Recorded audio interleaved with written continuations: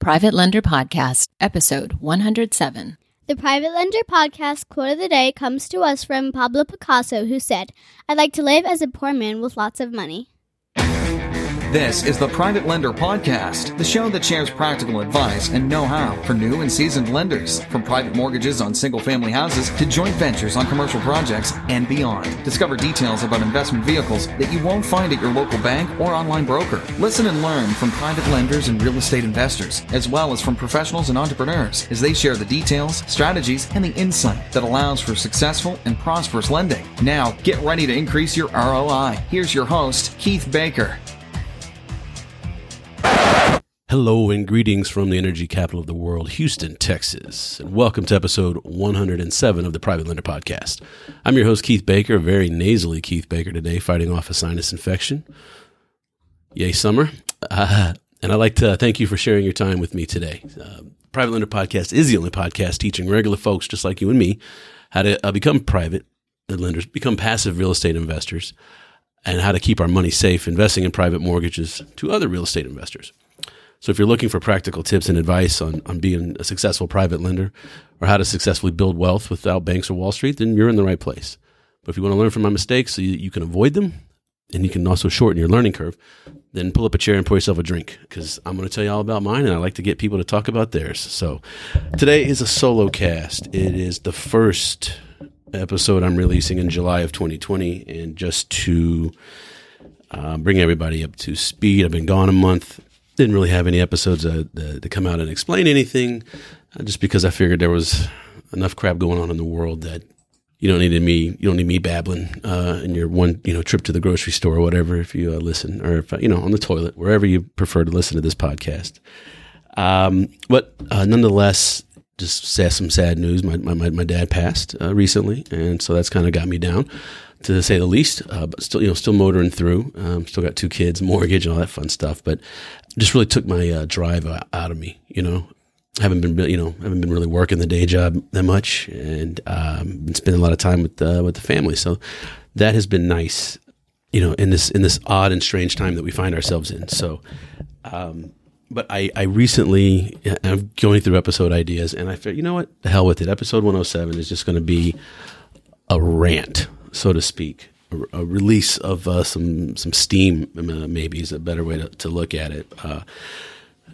Because I was, Saturday morning, I got up, and it was nice and quiet. Kids were asleep. I got my coffee and started reading the paper, the book I'm reading right now.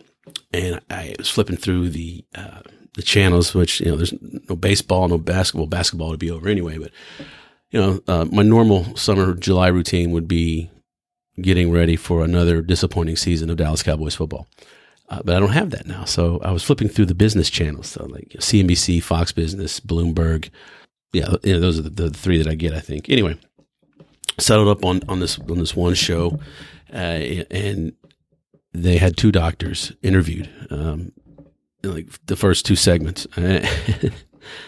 The first doctor was a surgeon from, I want to say Atlanta, who was making the case that masks do not help. That it's kind of seems to say that there's really no evidence out there, any data to support the use of masks. And also some of the limitations that are going on. And then they went to commercial, and they brought another doctor out. This one was somehow affiliated with Harvard, I believe, somehow, some way.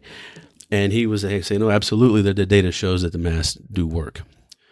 So that's when I put my hands up in the air and I said, all right, enough of this. My father's passing was not COVID related, fortunately.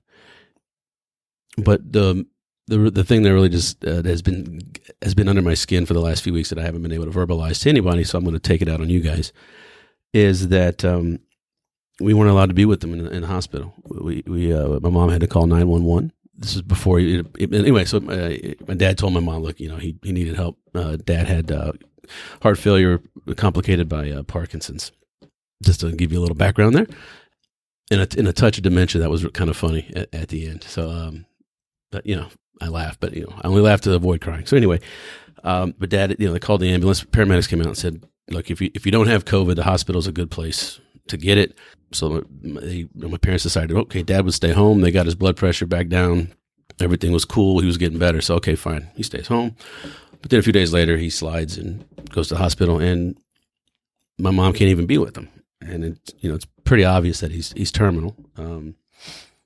His organs were shutting down and everything, but we couldn't be with him. So when the doctor recommended hospice, we were my mom, my sister, and I said, "Nope, we're going to do it. We're going to do it here at home." And so we were fortunate that 14 hours after he came home from the hospital, Dad passed with his family around him peacefully. So, not to bring you guys down, but that's where I've been, and I'm just now kind of talking about it. So, if your parents are alive, call them, tell them that you love them right now, and thank you for putting up with all your bullshit. That's my advice to you. But I also wanted to, obviously this episode is in honor and dedicated to my father. I'm not doing it Facebook Live because, quite frankly, I don't know if I'm going to make it all the way through. So I am recording it to hopefully put out on the internet someday, soon. But we'll see if I can get through this. Huh? But when the funeral came time for the funeral, we had to adjust to the coronavirus, the COVID universe, right? So, needless to say, we were everything was restricted, and my dad. Of course, now we always sing the praises of the dead, right? But my dad was, he believed in serving, and had a servant's heart, and he knew a lot of people and a lot of organizations, and this is on me. I mean, this is me being butthurt that my dad didn't have the funeral that I thought he deserved, right? Due to the times, and it rankles with me, but I understand. But since he didn't have his official goodbye, I just want to read off some of the things that my father accomplished.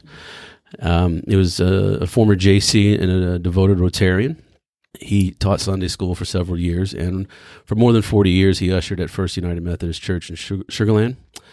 And in his 81 years, he donated more than 65 gallons of blood. So our family, my family has always been covered. If we were in any accidents, my dad had donated enough that we wouldn't have to pay for we'd have blood. I don't know if we don't have to pay for it, but it would be there for us. So anyhow, miss you, Dad. I love you.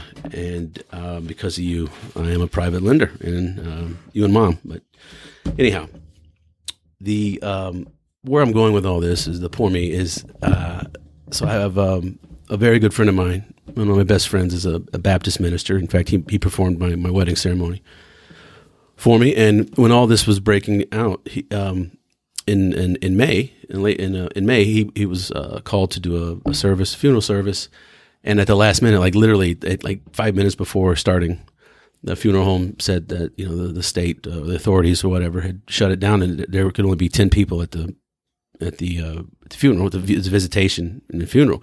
And 2 of them had to be obviously employees of the funeral home that left. The preacher man, the pastor, that's only 7 family members, and so relayed the information, and then the lady was like, "Well, I'm not going to choose who can come to the funeral or not. Basically, who can stay. It's it's family."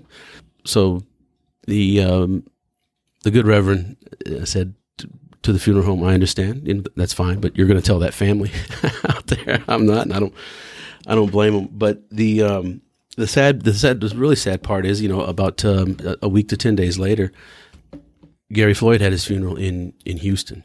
And before, I'm not getting political or anything, look, just hear me out, okay? But there were 6,300 people that attended that funeral. And like J.J. Watt, I mean, he's Houston royalty. Jamie Foxx, Channing Tatum, DJ Reader. And it's a funny thing, this is stay with me. And there were a lot of local politicians, right? The district attorney was there. Sheila had to be there. I didn't confirm it or not, but I'm just assuming that she would be there. And a lot of other dignitaries and politicians from the local area were there. And even our governor, Greg Abbott from Texas, was there. And everyone knows there's a big visitation. And they even they went to the church, and the people lined up. And they took them for the visitation. They had to do it out in a field, so they were bussing people. These 6,300 people that came by to pay their respects. They were bussing them, and so obviously, my father's funeral does not compare to Gary Floyd's funeral. However, on the basis of the authorities, this is where it gets political and bipartisan political. So, but the Reverend, he understood, but what reasoning do you have of limiting everybody else's? And now we have unfortunately a celebrity murder on TV, and who is due a funeral. Don't get me wrong, do a just goodbye. Let me just put it that way. And so he called the governor's office. Now, the governor's Republican, and then there was a lot of Democratic politicians, right? So this is the politicians that were there, local politicians there, and some Republicans as well. But I mean, just the ones that kind of hit the paper, the one the papers highlighted on there were celebrity, and then some local politicians. But the governor is Republican Party. Anyway, so the good Reverend called the Governor Abbott's office and asked, as a man of the cloth, gave his church and his name and everything, and said, a week ago I was told this, and now we're doing the Gary Floyd thing. Does that mean are we going to go back? Are we going to loosen up the restrictions basically? And the answer was no. That they were not going to loosen up the restrictions. And so, knowing the obvious, the good Reverend asked, well, what makes a difference? Why is it different? And I don't know which is worse, that what they gave, the answer they gave, or if they would have told the truth. The answer that had they told the truth, they say, look at this. If they were just answered honestly and said, look at the press, look at look what's happened here. There's protests, and I mean this is a huge thing, right? But it would have been, for me, it would have been better for them to say, you know what? Yeah, it is different. There are the us and them, right? There's everybody else, and then there's the exceptions. Okay, let's put it that way. That I could accept. I could accept, right? However, the answer they gave for why they allowed over 6,000 people who weren't socially distanced. Some had masks, some didn't, et cetera, et cetera. How could they allow it? And instead of saying the truth, that is the exception, they honestly said, the governor's office, Greg Abbott's office, told a preacher, whom I know, and if you want to fact check me, info@privatelenderpodcast.com, I'll send you the information. Anyway, I'm getting to the point. The point is they said that the Floyd family was very, very large. Yeah. And good Reverend said, look, I've, known a lot of families in my day. I've handled a lot of, services for funerals. I've never known a family to have over 6,000 members. And the response was that the family had so many close friends that they had to treat them like family.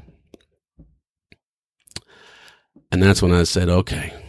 That's when it started brewing and brewing and brewing in my head. Like, I don't have a problem. I don't have a problem that Gary Floyd had a big funeral. I don't have an issue with it at all. And unfortunately, it had to be done. But to kick out the bullshit, the utter bullshit answers that were given to basically allay or to relay the fact that there is everyone else, and then there's the few. And okay, let's be honest about that. But the people, meaning the politicians, the people that we've elected, hold on, I got to pause.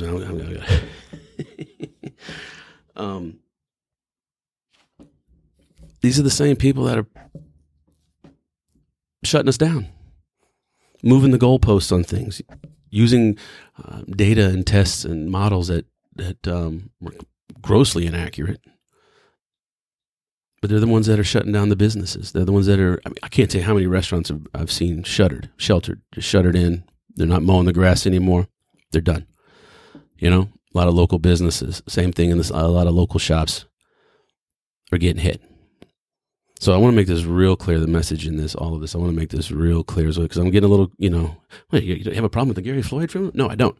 I have a problem with our lack of leadership in this country. So, and that falls on our shoulders, mine too. So let me get something real clear. If you believe that the problems of this country lies on the shoulders of only one political party or the other, then I have to say you are part of the problem. You are the problem. Everybody plays for the same green team. They just give us the illusion that our political system is bifurcated. Okay? And bifurcated into the conservative and the Democrat, the Republican and the Democrat, liberal, blah, blah. So if you fall in that, I believe you need to pull your head out of your ass, look around a little bit and breathe in some fresh air. Because these are the same. These politicians can't even be honest with us.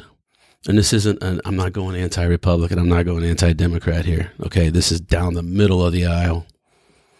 Scum, that's what I think. That's what I think. That's what my belief is right now. That's where my emotionality has taken me. So anyway,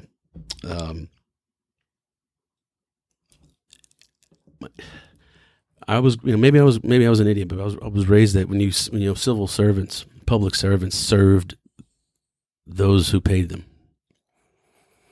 And I really don't see a lot of that going on. In fact, if you want, go to the show notes page and you can look at how just getting elected into Congress sets you up for like pretty much life. You look at the average amount of Social Security you're across the board American makes and what 1 or 2 term Congress person makes. It's almost double. Yeah, just off of that job working in the Senate or in Congress. That's it. And when the average American had to pay all through their working years. All right. And I use the federal government example because it's all. I think it's something. Hopefully, it's all some. We can all relate to and understand. And I'm not going to get into the benefits of Congress people right now and how they're paid and whatnot. But I think it's time, man. It's time to do something. I was really personally. I was happy to see people protesting after the Mr. Floyd's death. That's what this country's about, is being able to do that. Now obviously the riots and the people that are out there seemingly just doing the harm. It's not about them, but the protesting. I mean, when I was in college, I thought, man, it was in the 90s. We're so lame because I heard about the 60s with protests and everything. I really look forward to that, and now it's past my time. But anyhow, like I'm kind of rambling on. So all right, Keith, this is great. You've made your point. Blah blah blah. Boo-hoo. So what do you want? What do you want from me? All right. One's looking east, one's looking west, and this one's saying, "What do you want from me?" So I'm going to ask you to start at the local level, and I don't know what that looks like for you. So I'm going to have to ask you to get up your butt, get off your buttocks, and get involved. I don't know what that means, but on some level, get involved locally. Vote. Let's start with that. Just vote. Learn. And don't go straight ticket. Learn each specific race and who's in it and what their platforms are. I don't care if you vote straight ticket, but just select individually. Look at it. Put some thought into it. And start pushing for term limits. I think that would help out a lot. Let's start changing the culture of our we call it our leader class, right? Our ruling class, when they should be the serving class. I think they forget. No, they don't forget. They just know where they're getting paid. I mean, let's just be honest. Okay.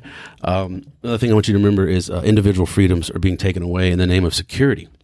I want you to help us spread personal accountability. Tell others that when you point a finger at someone, there are 3 pointing back at you, right? And it starts with accountability to yourself and integrity to yourself, and then you can give it to the world. Then you can give the love to the world and change things in the system. I know this is some pie-in-the-sky shit, but it starts there, all right? The other thing I want you to do is immediately get 6 months of expenses put in the bank, liquid, right? When I say put in the bank, you put it in your safe. Just have 6 months of expenses liquid, because I don't I mean, you just need to be prepared, right? And the last thing, start considering converting all your retirement assets over to Roth vehicles.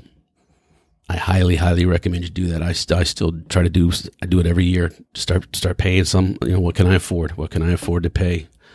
But that's only one thing. But then you got to go put that money to work, and make it multiply for you. So anyhow, again, if you want to fact check anything, I'm happy to connect you with the good Reverend that I mentioned. I just got on the mic, so I haven't even asked him if I can speak about this or not. But I'm more than happy to send you to, if nothing else, I can give you the church information where he's at, and you can figure it out from there. So, yeah, man, we're rocking and rolling. 20 minutes in, still nasally.